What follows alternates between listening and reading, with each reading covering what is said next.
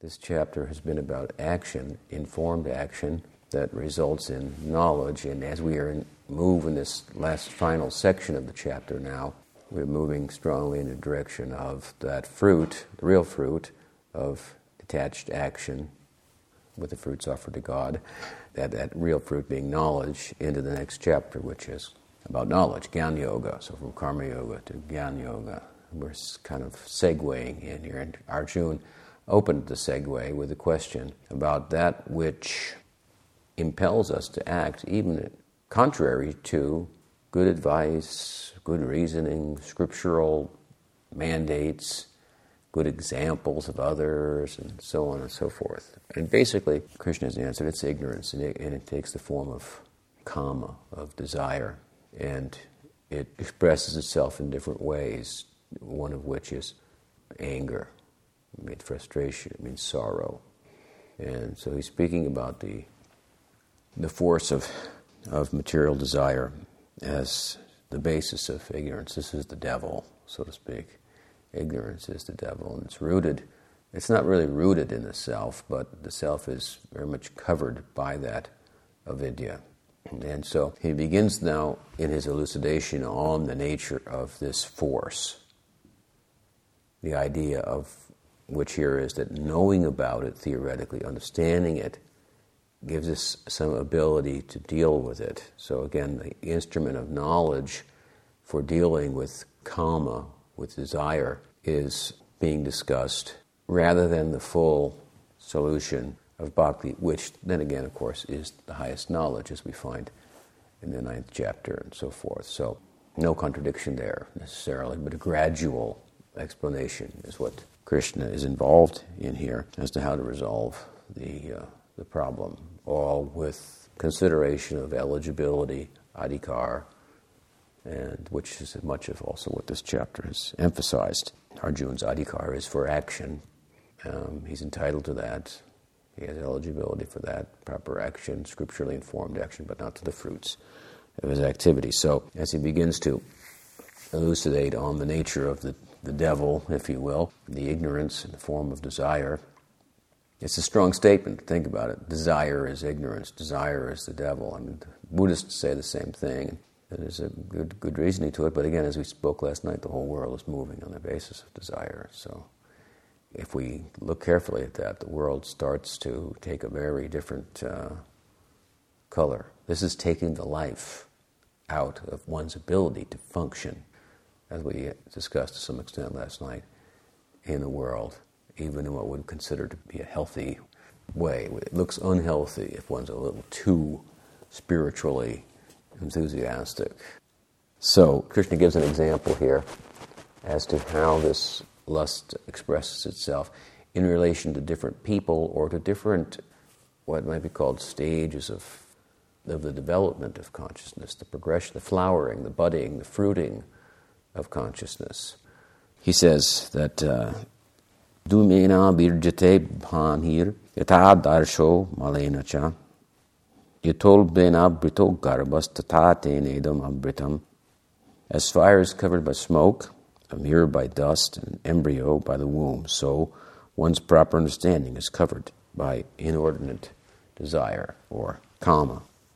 So the three examples are thought to refer to, as I said, different developmental stages of consciousness in its pursuit of flowering and fruiting, which the human life in conjunction with sadhusanga gives us the opportunity to experience.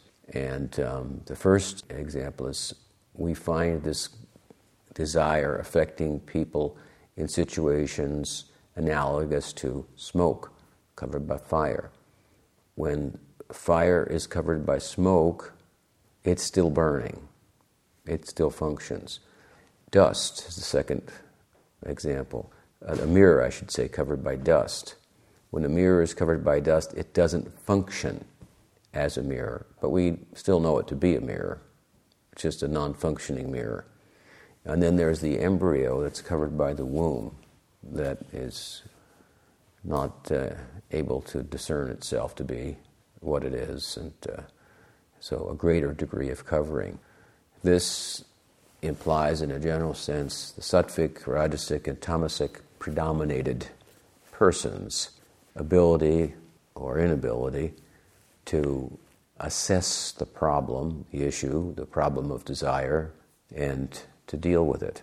A sattvic person, in other words, is still influenced by this smoke covering the fire, but the fire can burn, and by increasing the fire's burning by the right kind of fuel, then that smoke will dissipate and the fire will predominate and so forth.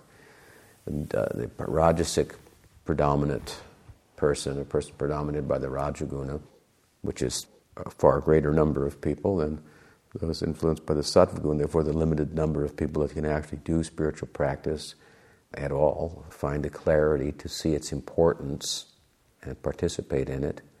The rajasic person can't see the importance of it, can't see the value of it, what to speak of participate in it. It doesn't make a lot of sense. Overall, the sattvic-influenced consciousness is one that is sometimes said to be such that it cannot be comfortable with the idea of living in a world that doesn't endure. And the rajasic consciousness is all about making a world that doesn't endure, covering that over, forgetting about that, putting that into the background, if at all, and making the world better, improving it, trying to really to find that which the sattvic intelligence says can't be found here, but is worth pursuing nonetheless in a world where it can't be found. So it's moving in a very kind of opposite way, and so it can't really identify the problem of desire. To look at it from a sattvic point of view, it sees it as unhealthy and world-denying and makes no sense, and so forth. They're very much going in a different direction. Bhaktivinoda Thakur would put the Nishkam Karma Yogi or the devotee, the transcendentalist in the first category. So here we're talking about a quality of being, materially speaking, a quality of intelligence, a quality of mind. Sometimes we can find, for example, very intelligent people in the world, more educated, more intelligent, more able to grasp concepts, even abstract concepts, which might be a way of measuring, quantifying intelligence, greater ability than some of the devotees have. But they have no ability to embrace a transcendental idea. They may have the ability to make it look less than it is and reason about it in a powerful way as to why it's a folly and so on and so forth. So a different kind of quality of intelligence we'll find in the devotee sector, in the transcendentalist sector, even among the neophytes, and then materialistic people. So Bhaktivinoda Thakur, again, he will place the transcendentalist in the sattvic mode. Particularly, we hear this discussion in Nishkam Karma Yoga. So Nishkam Karma Yogis, who offer the fruits of their activity to Bhagavan, a kind of a type of precursor to bhakti. There is some bhakti in it.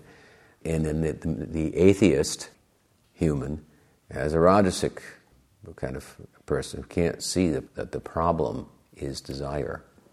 And they'll reason about it, and sorrow's okay. As I said here, this desire turns to sorrow, it turns to frustration, anger, and sorrow. It's something to deal with. They can reason about it, and so on and so forth. He also, interestingly enough, see the moralist in this field. That person who could be a religious person.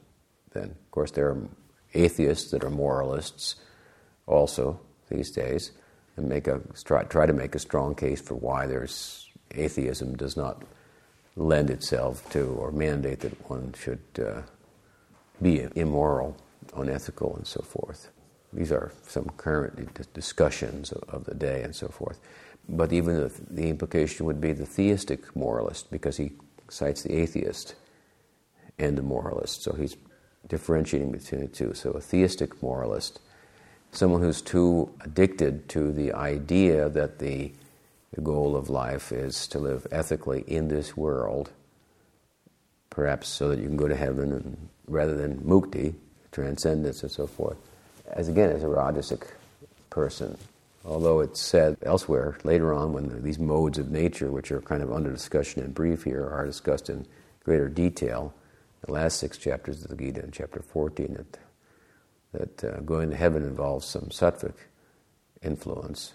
Still, the full influence of sattva, the knowledge and happiness that comes from this, is the view that comes to bear, that the world is temporary and there's a way. It's a window out, so to speak, a window into the self. Then you have the womb covered by the embryo, that the person covered by tamaguna, who I suppose he can't even really discuss the problem, further covered. At least in the Rajagun, you can see the mirror's covered, and it's not functioning properly, but an embryo in the womb, the idea is completely covered over. So, in this way, although he says here, the problem is calm, and calm is a transformation of the Rajaguna, he's talking about it in the very next verse in relation to sattvic people, rajasic people, tamasic people, if you will, by general categorization. So desire is there on all levels. There's some rajas there. And then he says what? We're just going to go through this last section here briefly. Avritam gyanam etena gyanino nitya vairina kamarupena kontaya dushparena ananayana cha.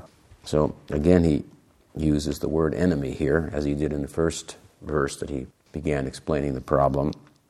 O son of Kunti, even the understanding of the wise contemplative is obscured by this perpetual enemy in the form of lust, which has an appetite like fire. And so again he has mentioned an analogy of the insatiable appetite of the fire.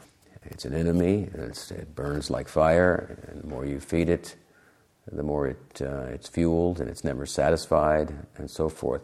And he has underscored the power of this problem by way of saying here that even the contemplative, who's in a position arrived at through successfully applying oneself in accordance with the instructions given in this chapter, who's come to the knowledge that's the real fruit of Nishkam Karma Yoga, may have to deal with this. It's powerful. It can unseat one who's gone through this whole process.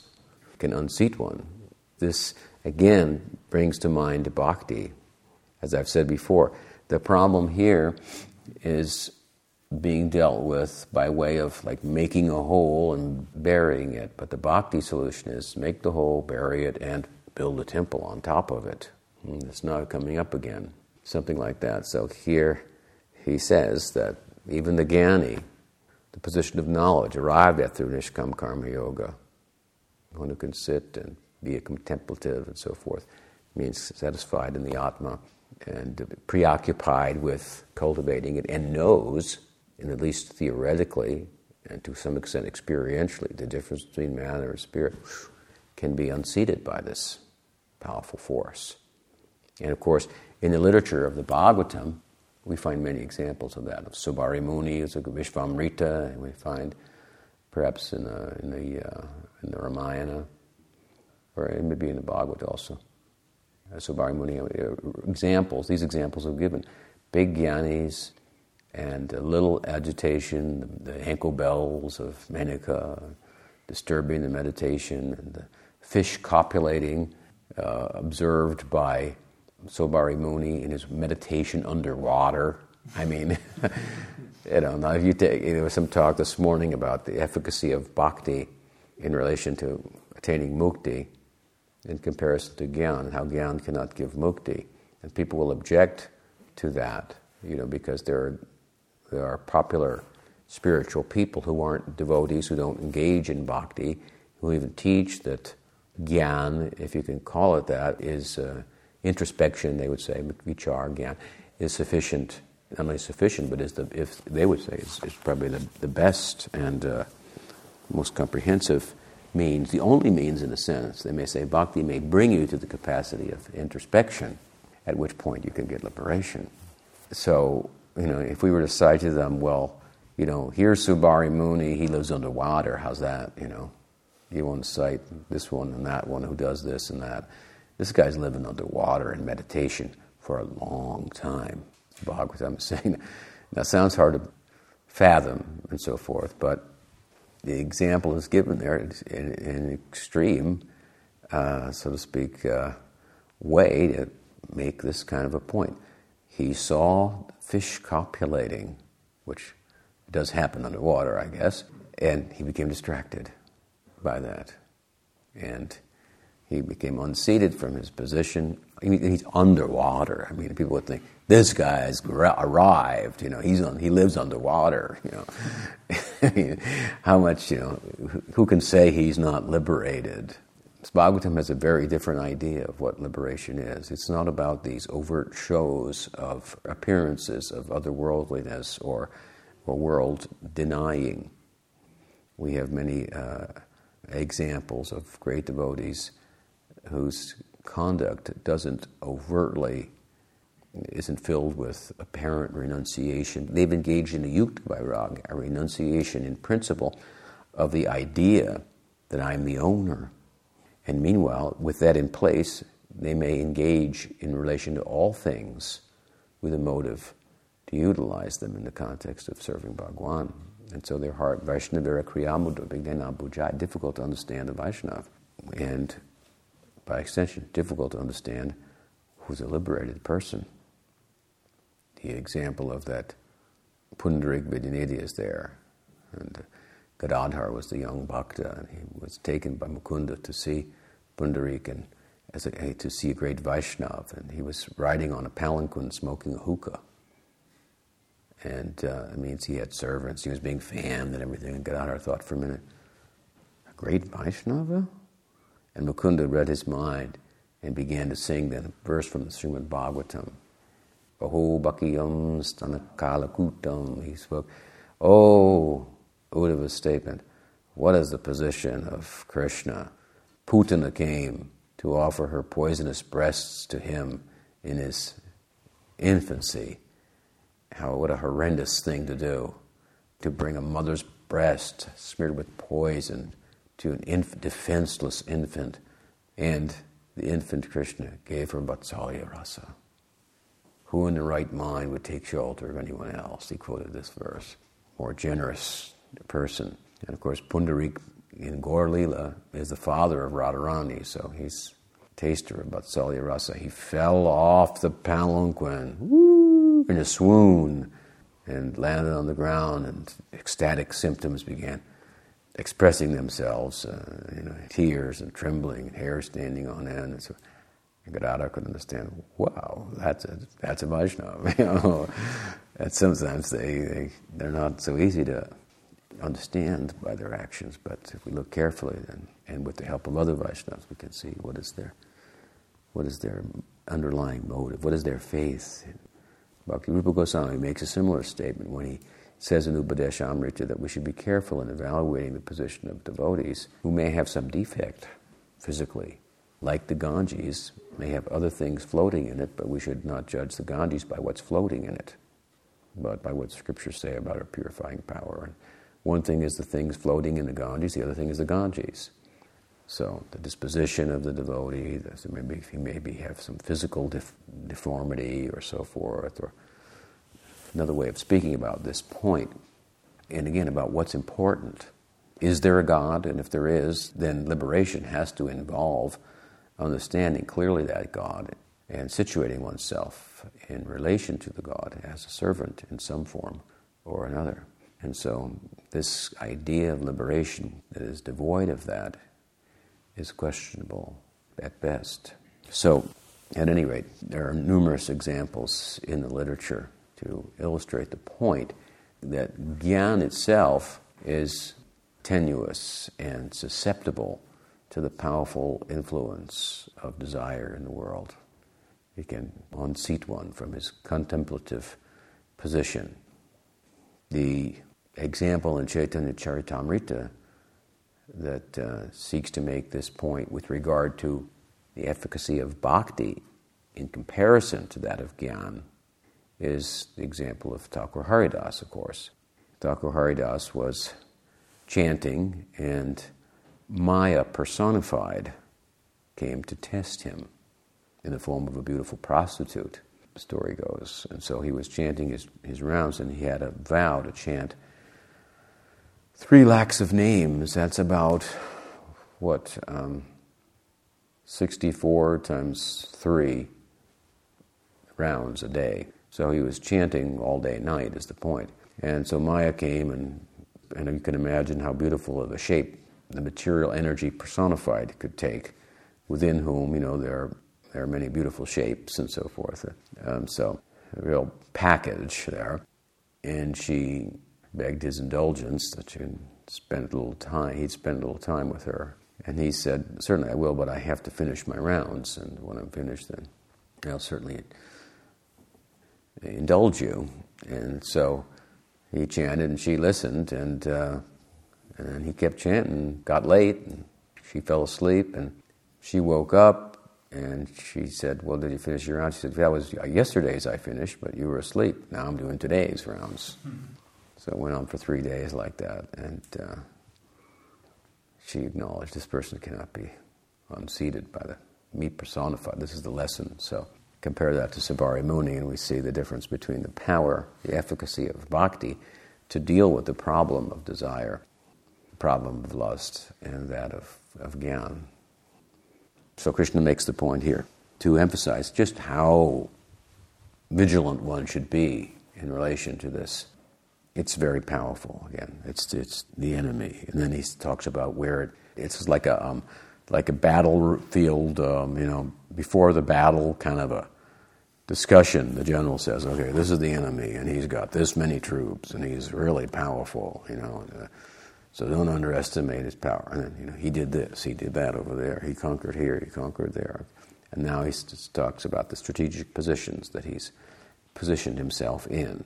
He says that this kama is seated in the senses, in the mind, in the intelligence. From there it influences the embodied soul, bewildering him and covering his knowledge. So this means he's everywhere. We've approached the enemy and we found that we're surrounded. We're surrounded by the enemy. I mean, after all, what is our embodiment constituted of? Senses, mind, intellect. This is the basic idea. So we are made up of these things, materially speaking, and the enemy is well situated in all of them. So he says the enemy is formidable and he's everywhere. So he's trying to make us not take it lightly and be very, as I say, vigilant to root him out. He says, Tasmat tvam indriyani ado niyamya bhartarshava papmanam prajahihenam jnana vijnana nashanam. Therefore, O best of the Bhartas, at the very outset, regulate your senses and kill this devil that destroys knowledge and self-realization. So we have the 3 levels, the senses, the mind, and the intellect. And there's much to be said for out of sight, out of mind. So by controlling the senses in relation to sense objects, we live in an environment like this. It's more suitable. It's not one where we're being bombarded with the propaganda of desire, the lust to enjoy sense objects and so forth. So that's wise. This is a wise thing to live in a place like this, to deal with the problem. And if the senses are cut off from sense objects, to an extent anyway, this is a good kind of beginning. Of course, it was mentioned earlier in the 2nd chapter, you just can't, more or less was said, you just can't cut off your testicles and think that this problem's going to go away. Rasovarjam rasopiyasya param drishtva nivartate. One has to get a higher taste, but there's something to be said for creating an environment where you're not being bombarded, and from there to build on that and get some experience, higher taste, and then you have some ability to deal with the problem. So here is recommended, control the senses, and it implies, as I say, create a controlled, somewhat, and conducive environment for spiritual practice. After all, this desire needs senses to express itself. So if you don't give it vent to express itself, then it may go away, kind of, is the idea. And if it's not in the focus of your senses, then after time, I would say, it won't be on your mind either. So, a concerted but well thought out and gradual means for controlling the senses and living in a suitable environment. So forth is recommended. Indriyani praniyahur indriyabhya param manaha manastu para buddhir yubudhir paratas tu saha. It is said, Krishna says, that the senses are superior to the sense objects, and the mind is superior to the senses, and moreover the intellect superior to the mind, superior even to the intellect is the self. So Krishna is giving the material hierarchy, and then he speaks about the self, which of course is categorically different than matter. The senses, mind, intelligence being the material hierarchy. The point being kind of here is that by knowing the self, which is the object of Nishkam Karma Yoga, you come to a place where there's no calm, there's no lust. So uncovering that self, then where the lust is seated, that in the mind, senses, and intellect can all be dealt with. Knowing the self, in other words, is the solution. This is what he's emphasizing here. And as we'll learn, and we go on, of course, full knowing of the self is knowing Bhagavan, because the self is a relational. It exists in relation to something. It's a Shakti. That's not brought out here entirely, but we know that from the balance of the Gita. I think there's some interesting commentary here on the word saha. The word sa in this verse means this or he. It refers to either Kama itself or to the individual soul or God. I've just explained it as in relation to the individual soul, which is the most common understanding. If we understand the word sa as a reference to Kama, the principal subject of this section, the verse, such a rendering serves to stress the power of desire. It can corrupt all. It is the all-powerful enemy of the soul. Without understanding the power of Kama, however, a more plausible rendering here for Saha is the individual soul. Above the intellect is the soul, a unit of consciousness. By knowing it as a unit of oneself as a unit of consciousness, one can conquer Kam. This is confirmed in the next verse, last verse of the chapter, a long and interesting chapter. Krishna says, Evam buddhe param buddha samstabhyat manamatmana jahishatra mahabaho kamarupam durasadam. Thus knowing oneself to be superior to the intellect, control the mind with the intellect. In this way, O mighty armed one, destroy this unconquerable enemy in the form of desire. So again, this is now the segue into the next chapter, where Krishna begins to speak about Jnana Yoga, from Karma Yoga to Jnana Yoga. Any question? Yeah. I still haven't quite understand the relationship between Mishra Sattva and Sudra Sattva. Like, I read from somewhere, I forget from where, that if there's no influence of Rajas and Tamas, Mishra Sattva becomes Sudra Sattva based. Here you're using the word sattva as existence, not as the mode of goodness.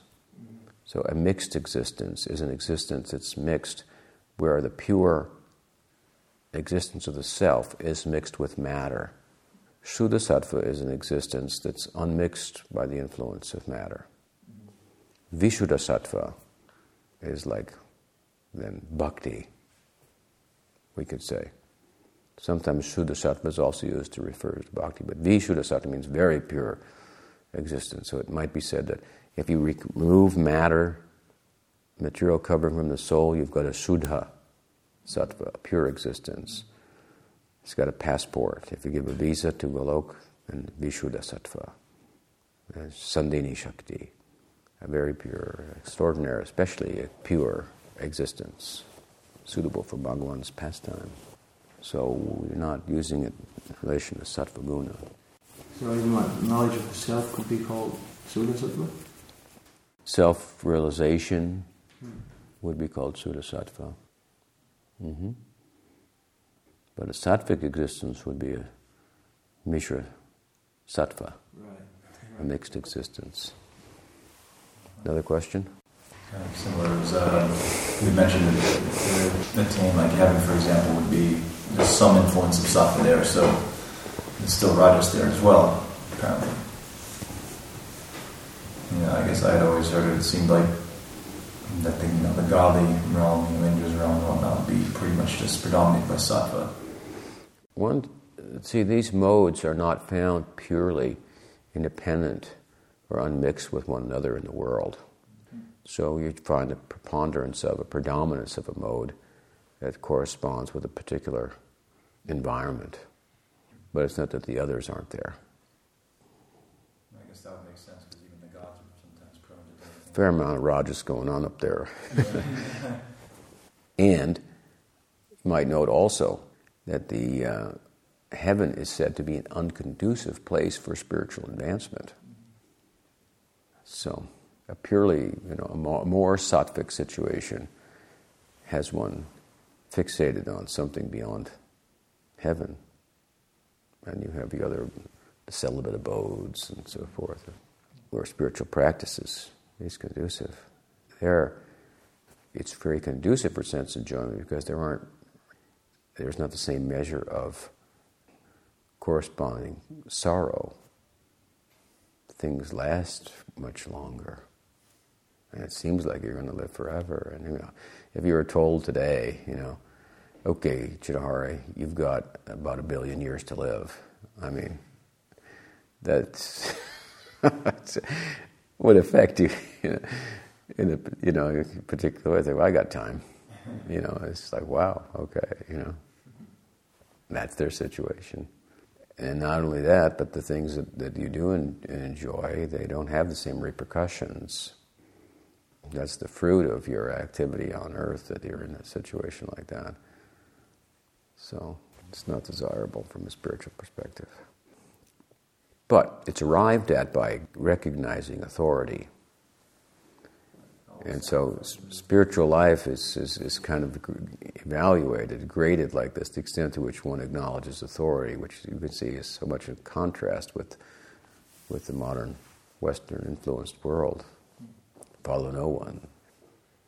That guy with the shoes, follow no one. And he runs into somebody else who's also following no one. Hey, they're all about the same shoes. Wait a minute, we're following that. We're all following the same sign. So you can't get around it. But there's heaven, if you will, is like a very predominant. It's arrived at by a very strong acknowledgement of authority.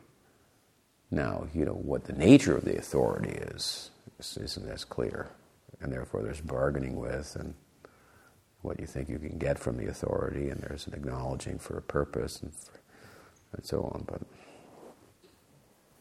therefore, it's pious anyway, and to have a sanskar for that, accepting authority, that's good fortune, conducive. What's the time? 10 minutes. Okay. Well, we'll stop there. Srimad Bhagavad-gita ki jai.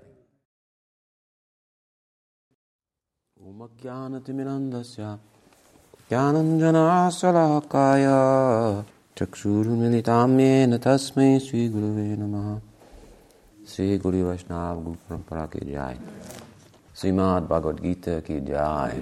Sri Sri Krishna Arjuna ki jai. Gaur Bhakta Vrinda ki jai. Gaur Prem Nande. This evening we begin chapter 4, Gyan Yoga.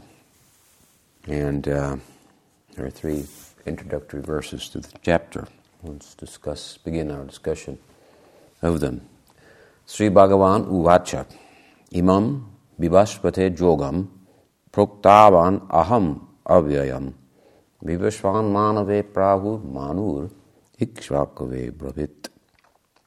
Sri Bhagavan said that I explained this imperishable science of yoga to Vivashvan. Vivashvan spoke it to Manu, and Manu in turn imparted it to Ikshvaku. So, question may arise here, what yoga are you talking about? Because he's been talking about Nishkam Karma Yoga. And the title of this chapter is Gyan Yoga. So is he speaking about what he has spoken about? Nishkam Karma Yoga? Is he speaking about what he's going to now speak about? This yoga that I'm now going to explain to you, that I explained previously? This question may arise. And also, we have seen throughout that there seems to be some underlying emphasis on bhakti. Certainly Nishkam Karma Yoga that was explained by Krishna included the element of bhakti because it was a particular type of Nishkam Karma Yoga where not only the fruits of one's action were given up, but they were offered to Bhagavan. And in the previous chapter we heard him speaking covertly about bhakti. We found this in the second chapter also. We know that this section on yoga that covers the first 6 chapters culminates in an emphasis on bhakti yoga as the best of yogas. We also know that where bhakti yoga is discussed, then there must be 2. There must be tat and there must be tvam. Tat tvam asi, as the Upanishadic dictum goes, thou art that, or as Chaitanya Mahaprabhu thought of it, and appropriately so, thou art thine. I'm not sure how that Old English goes, but you are his, something like that. That kind of a more dynamic idea of oneness. This Tattvamasi is the mantra for sannyas in the school of Shankar, or one of the major dictums, if you will, of the Shruti that is to be meditated upon. And I believe, now that I think about it, that it was considered by Shankar to be the Mahavakya, the main sound. Mahavakya, Vakya means like sound, so the most important sound of all the Upanishads, you are that. And he interpreted it into a Advaitic understanding, that there's no difference between Jiva and Brahman.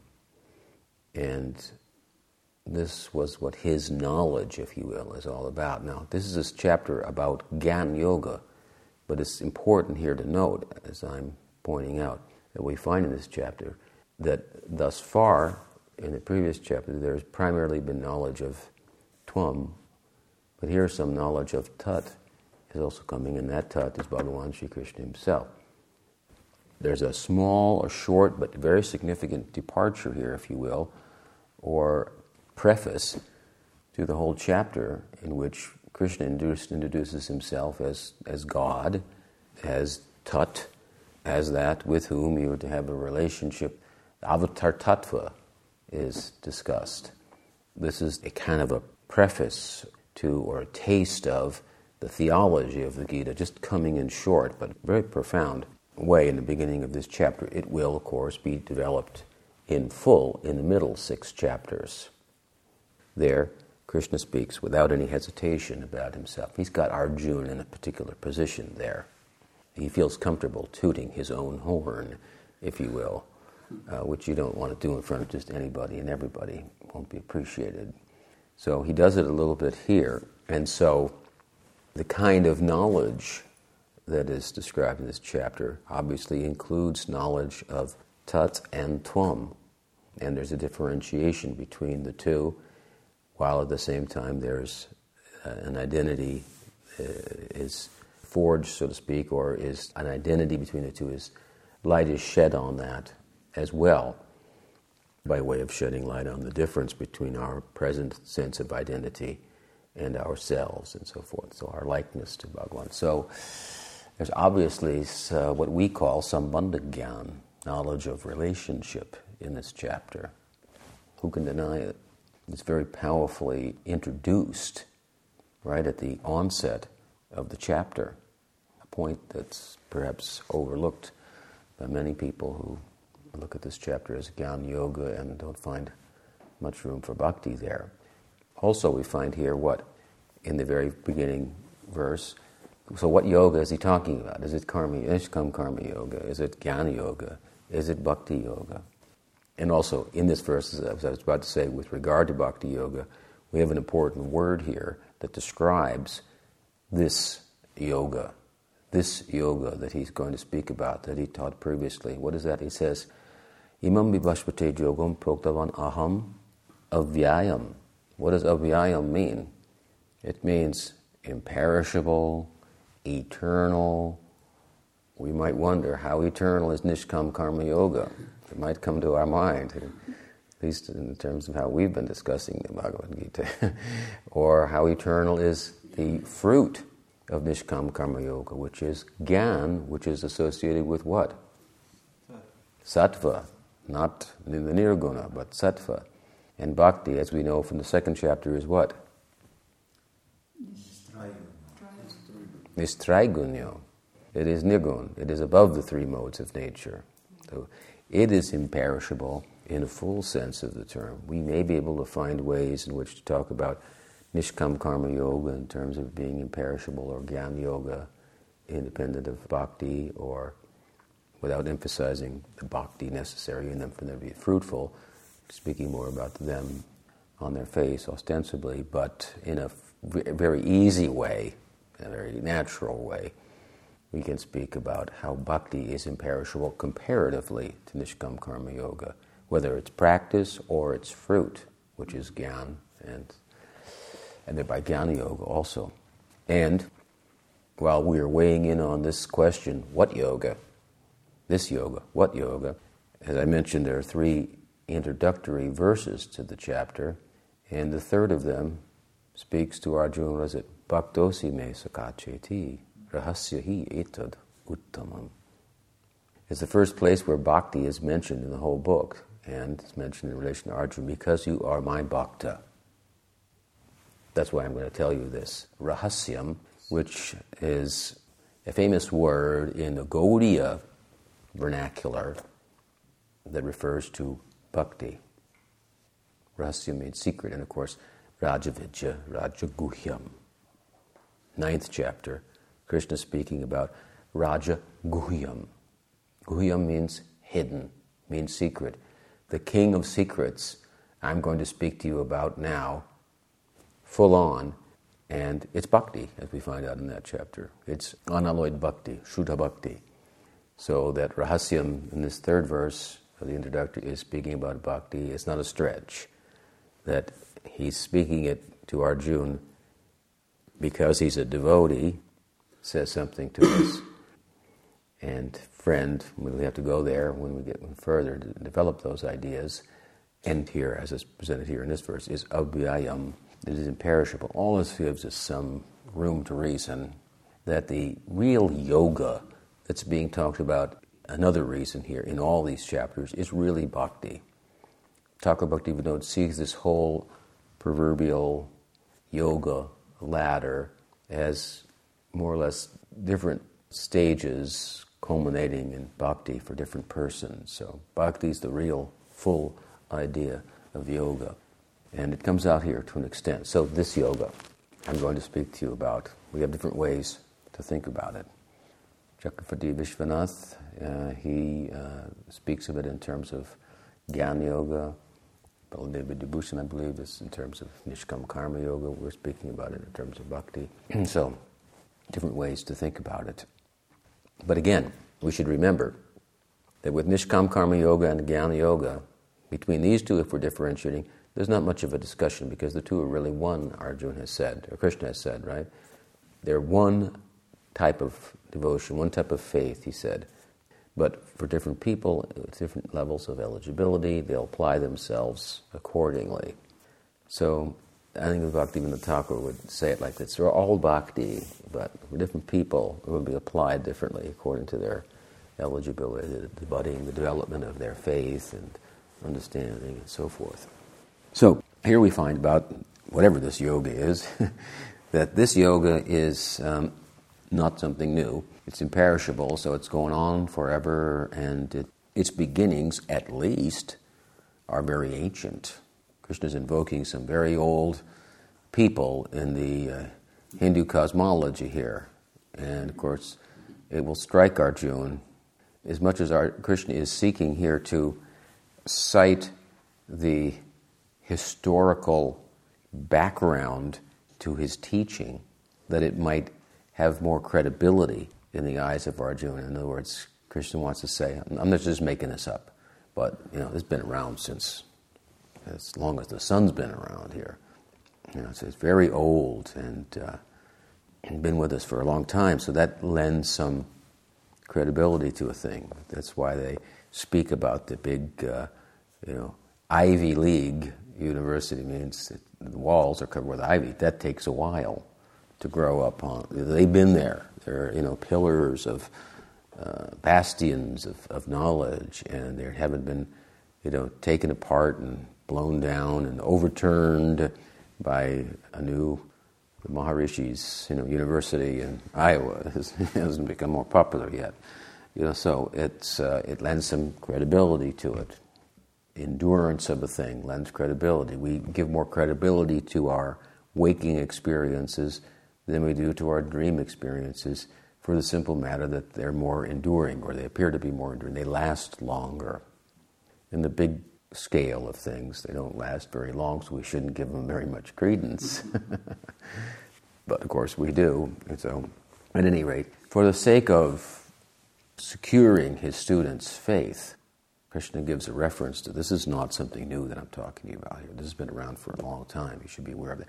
And big people are involved in it, important people. One time, some of Prabhupada's disciples asked Prabhupada that if this bhakti and Krishna consciousness is so great, then why aren't the most intelligent people in the society taking it up? They had a doubt. Of course, at the time, Prabhupada replied, he did it without kind of thinking. He said, they are. Shiva, Narada, Brahma. So his picture of the world and who the people are was very well, that we heard about those people, but we mean, real people, But for Prabhupada, it was a very real kind of a response. Well, they are, there's the Brahma and Shiva, and Narada, and that was his perspective, his frame of reference, if you will. Sridhar Maharaj was asked the same question, and I think he replied from Bhagavatam, the first verse. What does it say there? Muyanti yat suraya. That even the most intelligent, even the gods, are bewildered about this. This is rahasya, this is a secret, this is a special thing. It's for intelligent people, the most intelligent people, but the most intelligent people, they are people who have what? The most sukritivan, who are possessed of sukriti. Therefore, it is mentioned in Bhagavatam what? With regard to Chaitanya Mahaprabhu's dispensation.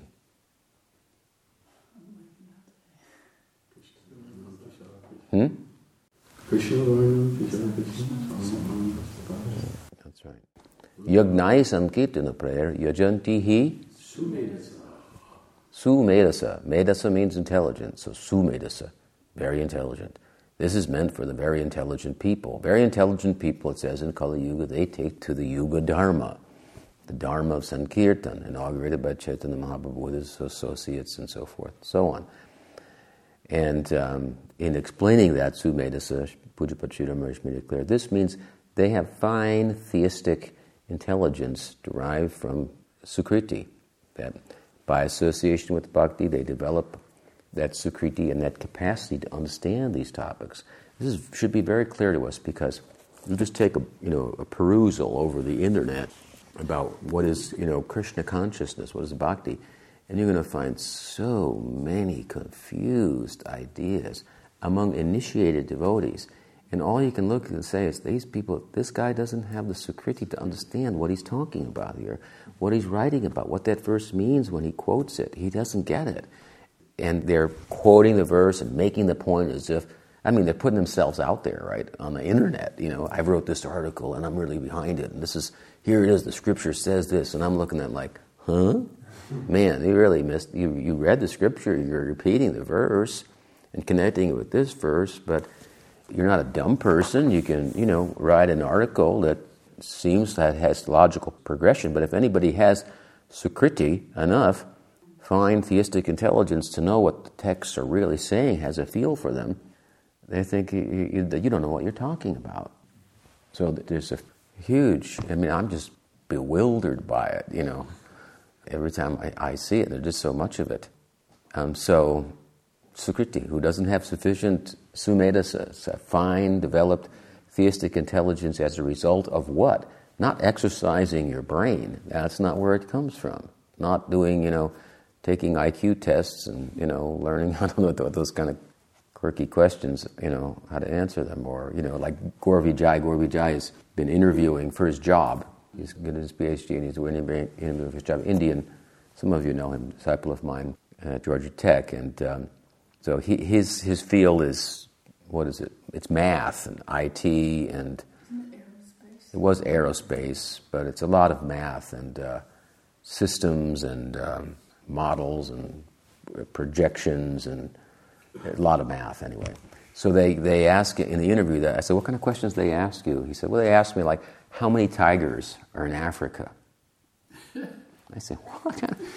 And he said, well, there's a way that you're supposed to be able to think about that. And you think, there's this many countries in Africa, there's this many people in Africa, you know, you make this, and you come up with a reasonable calculation. And so, you know, this is a real brain, they're real brain teaser, brain exercise type things. But this kind of intelligence and way of exercising intelligence does not give us the capacity to understand bhakti. In fact, it could do the opposite. Bhagavatam gives a good bashing to the intellect, wants to put it in its place. We heard here that one of the haunts of lust is the intellect. We didn't hear it, that it's in the soul. It's not in the soul. By knowing the soul as different from mind, intellect, and senses, we can conquer over that which is within those and getting in the way of my knowing, seeing, experiencing myself, and so forth. So it's very clear in these texts, there's this way to come about understanding them through association, through bhakti. You develop this ability, and I see it in my disciples. He has a certain amount of sukriti to understand better, she doesn't, or that wouldn't be the case, and so forth. And you want to engage them in such a way that will develop. It's a developing of a quality of intelligence. And so you see that logic fails, ultimately. It's not by logic that we'll be able to convince anyone and everyone. We invoke logic, but the logic of bhakti will only be embraced by someone who has sufficient sukriti to go with the concepts. I don't mean that it's illogical, but it's as logical as any other path, more logical than some, but still, logic is very limited in language in terms of explaining what bhakti is about. We do a pretty good job of it, but if you've got the sukriti, you can catch it, you can go with it, and so on. So the other answer of Sridhar Maharaj, well, intelligence isn't the qualification for understanding bhakti. The gods are, they don't get it entirely. They're bewildered by it. So it's a special kind of knowledge. As I've said before, the knowledge and yoga, this isn't the kind of knowledge that we can take and put in our files and use them to further our cause. It's the knowledge that make it part of our agenda. It has an agenda of its own, and we find out that we are on it, and wow, that's different. It's a living thing. It's not a dead thing, so to speak. It's that we can use to further our dead body flapping for a few moments only. That is what material life is more or less about, not much more. So, anyway, Arjuna's seeking to secure his faith, and he cites the history of this, and big people he mentions. He says here, big people are involved in this. Wow, it must be important, the sun god and Manu, and of course he accurately places himself in relation to them as a superior, their teacher. Now, so this is the beginning, wherein, in the context of trying to secure Arjuna's faith, Krishna adds an element of confusion that will cause him, after 3 verses, to say, wait a minute, my head's spinning here. You're sitting on the chariot, you tell me you told it to the sun god a long time ago? How are you there? And how are you here now? And so on and so forth. So he throws an element of confusion, which gives him the opportunity to talk more about himself and bring out a little bit of the precursor to the theology, who he is, who Krishna is, and the difference between himself and Arjuna, who has had many lives but doesn't know about them, but Krishna has had many and he knows them. So we may look like we're similar, but we're not the same. So, imam vibhashpate yogam pruktavan aham avyayam vibhasran manave prabhu manurikshvakave bravit. Again, big royal, noble people, kings, the educated class of people, and so forth. He says this is handed down to them. Of course, we'll find out in a couple of verses that being a big king, again, and being intelligent and so forth, they did take it up, but that's not the reason that they were able to. The reason that Krishna becomes disposed to speak this to someone is very different. Arjuna is his friend. Arjuna is his devotee. So, very important introductory verses here, as we'll see also in the context of introducing the theology, Sambandha Gyan, in the chapter about Gyan Yoga.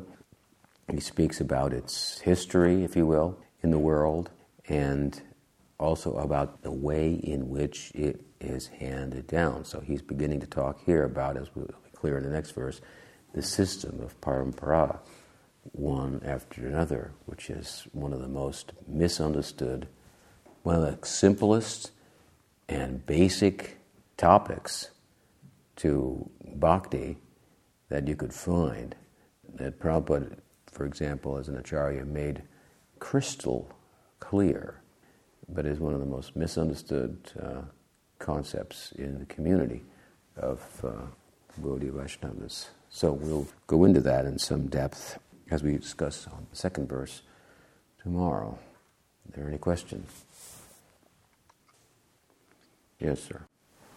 It's kind of a further question from mine yesterday, I hope you don't mind, but it relates to this. If Gyan is sattvic, like Jnanis are cultivating knowledge of the self, which is transcendental to the gunas. So is that Gyan still sattvic too? I mean, you've been speaking about it like that, but it's just like me to understand. Is knowledge of the self sattvic? Yeah. It sheds light on the self. In Sattva-gun, we can discriminate between matter and spirit. We have that kind of ability. The quality of sattva is knowledge, twofold, knowledge and happiness. It implies like coming in proximity of the self. But maybe your question further is self-realization sattvic? That doesn't make sense, right? So it's not, no. Yeah. Self-realization or realizing the difference between the self and matter is transcendental. Or realizing Brahman, let's say. That's what the Jnanis would like to do. That's not their realization, their end is not sattvic. But I think that their method is a sattvic method unto itself without bhakti. It's largely the study of the scripture and introspection and so forth. And so the question is, how fruitful will it be in and of itself in terms of realizing the transcendental knowledge, reality of Brahman? It's supposed to be like beyond knowledge, something like that, Brahman. It's the whole knowledge, it's beyond knowledge. So the point is, to what extent knowledge is a tool for understanding knowledge, right? Ultimate knowledge. The tool is limited, and so, therefore, we call it sattvic. He gets the capacity to do Jnana Yoga, means he or she gets the predominant influence of sattva, and can sit and contemplate, and mostly, I'm not that familiar with it, but Jnana Yoga, there's one I've heard of, a prominent Jnana Yogi. You and I watched a video of that guy. He had the blackboard and he was showing what is non-duality, So that's their process. The process is just like, that's what it is. The introspection. It's really a brain exercising. So we see it as rather an ascending path. You kind of like exercise your brain until you can't anymore about these things, and I don't know. Then it's supposed to evaporate, and the knowledge evaporates, and you become realized. I'd have to. I don't mean to be facetious, but I'm oversimplifying. I'm not that aware of the actual the method of Jnana Yoga, but basically, like Mahaprabhu was told by Prakashananda Saraswati, you have to study the scriptures, contemplate the meaning here. It's kind of like a Zen, what is one hand clapping? You're supposed to sit there and think, what is one hand clapping? Like that, and then something's supposed to happen as a result of that. You get a satori, you get you thought so much that you short out, so to speak, and that's the best I can think of it. describe it. But, of course, we will say that to attain Brahman, you require bhakti. You require a transcendental method to, arrive at a transcendental destination. That's not unreasonable. And the idea that bhakti is transcendental is very easy to support. The idea that gyan is transcendental is not easy to support. Even a jnani doesn't accept that.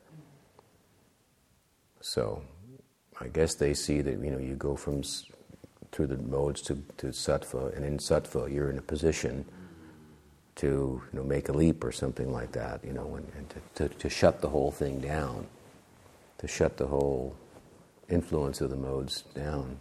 If you know enough, then you stop acting karmically, and I know it doesn't make a lot of sense because we're devotees, and then they will take bhakti and make it subordinate to gyan.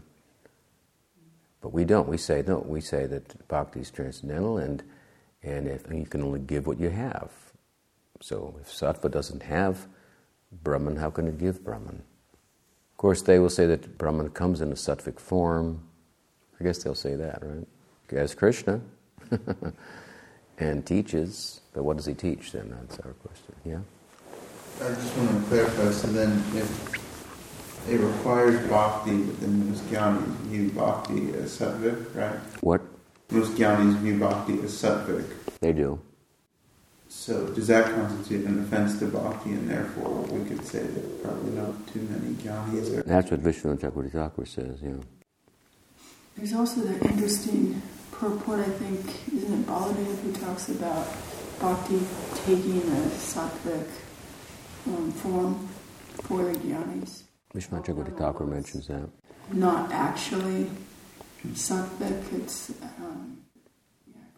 Reference to the third canto, Kapildeva's teaching to his mother, where bhakti is talked about in different modes. It says that the bhakti is in different mode, but the practitioner is in a particular mode. And so there it's mentioned sattviki bhakti. And then Vishnu Chakravarti Thakur says, it's this sattviki bhakti that voluntarily subordinates herself to gyan, to give the jnanis what they want and keep them away from Bhagavan, which they don't want to be near, and he doesn't want to be near them. So bury him in the Brahman, something like that. That's kind of the idea. Yes? You used the term that your brain, the jnanis, they try to think until their brain's short out.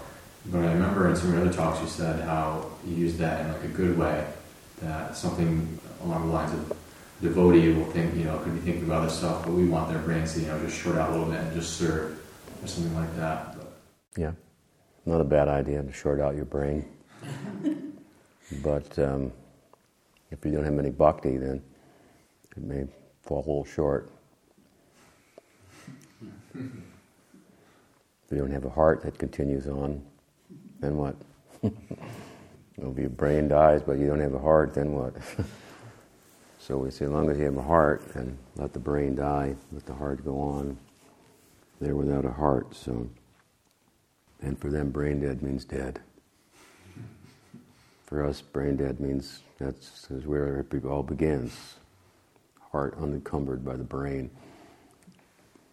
can be all it can be. The jnanis are not considered transcendentalists, or in one sense... These jnanis don't even exist, practically.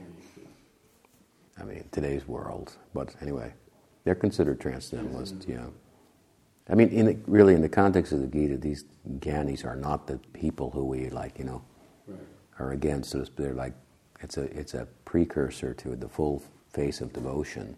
Therefore, as I say here, the subject is Jnana Yoga, and Sambandha Jnana is being given.